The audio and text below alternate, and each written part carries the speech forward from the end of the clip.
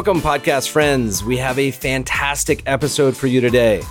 Last year, we brought listeners the entire volume of The Best Investment Writing Volume 3 in audio format right here on the podcast.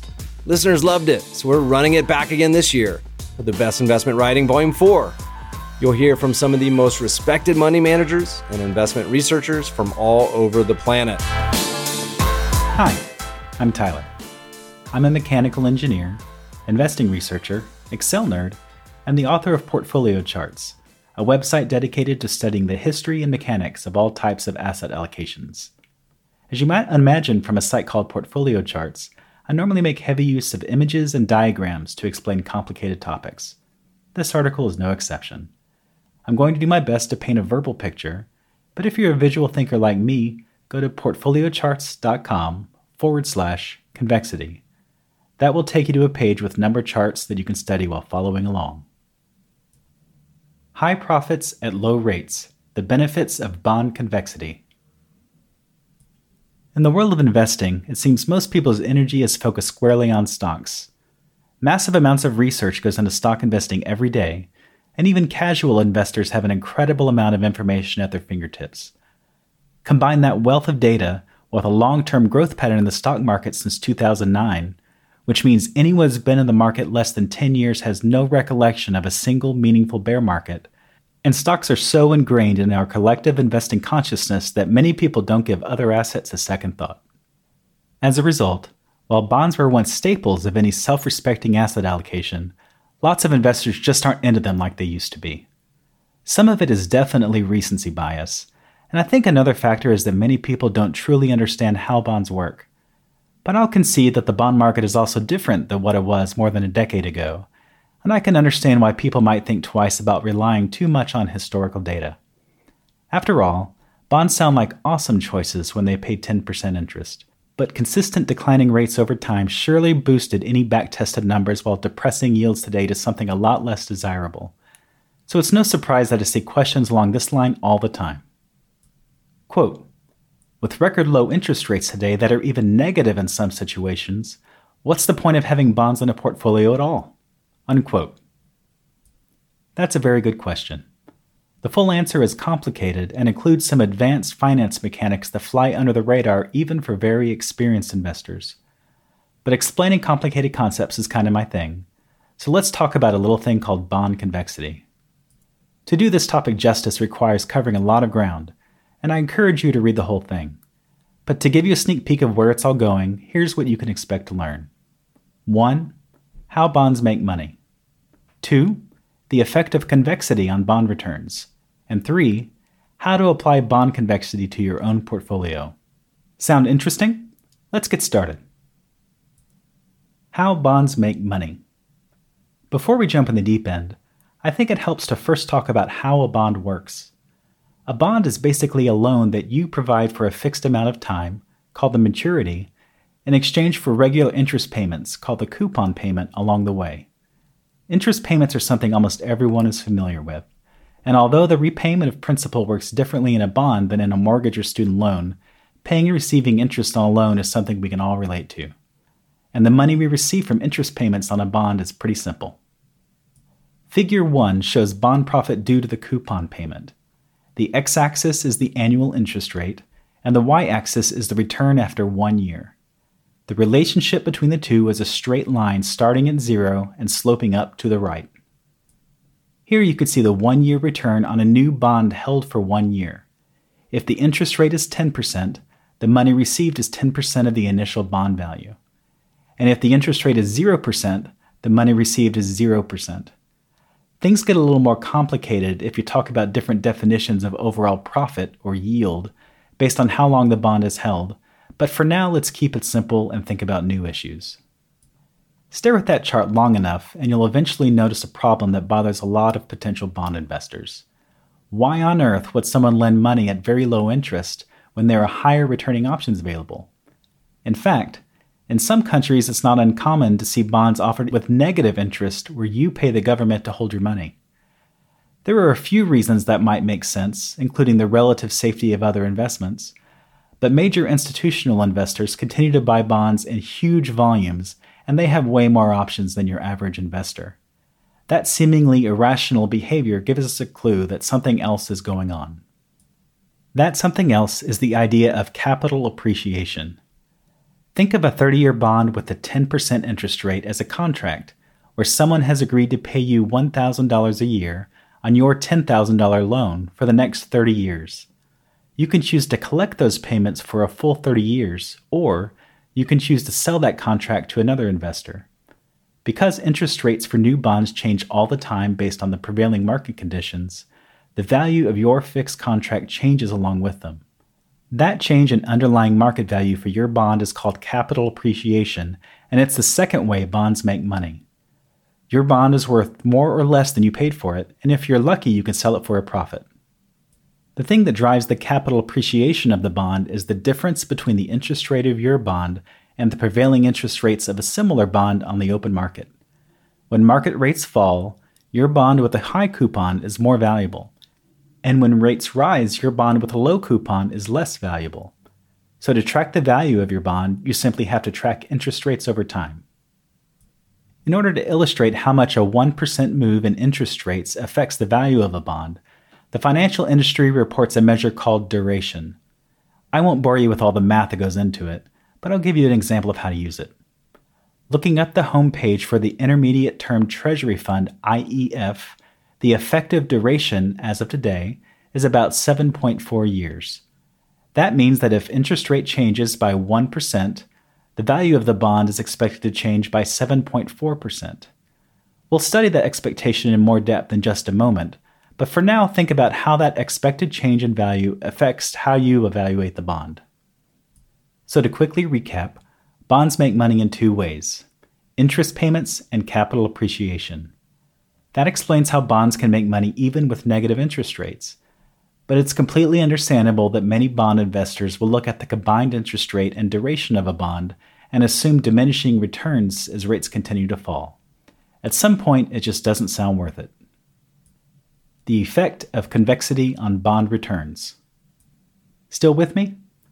I realize that's a lot of new info for young investors to process, and I also understand that it may seem a bit elementary for experts already well educated about bonds. All of that background is important to paint the big picture for the next point that I wager may surprise both sets of investors. The assumption of diminishing returns with falling rates is wrong. Like really wrong. What if I told you that a theoretical 30-year bond with a negative interest rate experiences double the profit of one with a 10% interest rate, even if the change of rates is an identical negative 1%? It's absolutely true, and it's due to something called bond convexity. Bond convexity basically means that the sensitivity of a bond to interest rate changes is not constant. It's also not linearly related to rates. In fact, it accelerates as rates drop, and the amount of acceleration depends on how much time is left on the bond. The duration listed in the fund description is not wrong by any means, but like glancing at the speedometer while your car accelerates down the highway, it's simply a snapshot of an ever-moving target that follows a much more complex set of mathematical rules than you realize. To understand bond convexity, let's use the same 1% rate change sensitivity measured by duration, but map the real-world results over every interest rate for a variety of different bond maturities. When looking at this chart, keep in mind that this is not the results of a backtest. It's a fundamental equation for how bonds work. Figure 2 shows the change in bond value due to a 1% decrease in interest rates. The x-axis is the interest rate at the beginning of the year, and the y-axis is the capital appreciation at the end of the year. The multiple lines are color-coded by the term to maturity of the bond, and the resulting chart looks like a curving rainbow with a tight spread at high rates and a wide spread at low rates. The chart is packing a lot of data, so let's go back to our IEF example for a moment to show how it works. Read the fund page, and the weighted average coupon is about 2.5%, while the weighted average maturity is about 8.3 years. So eyeball the 2.5 interest rate on the x-axis, follow it up to just below the blue 10-year maturity curve, and follow that horizontally to the y-axis to find the capital appreciation due to a 1% drop in rates. It's right about 7.4%, right? That matches the listed duration of the fund. You could similarly use the same chart to find the capital appreciation for all types of bonds at different interest rates. In plain terms, bond convexity measures the curvature of the lines. Here you can see that while the line for 5-year bonds is relatively flat at all different starting interest rates, the convexity effect gets more and more pronounced the longer the maturity of the bond. 30-year bonds are especially sensitive to rate changes at the low end of the scale, and even with negative interest rates can experience massive gains with only small declines in rates. But this chart is only for capital appreciation, so let's combine it with the first one we discussed earlier and look at the total return including the interest payment.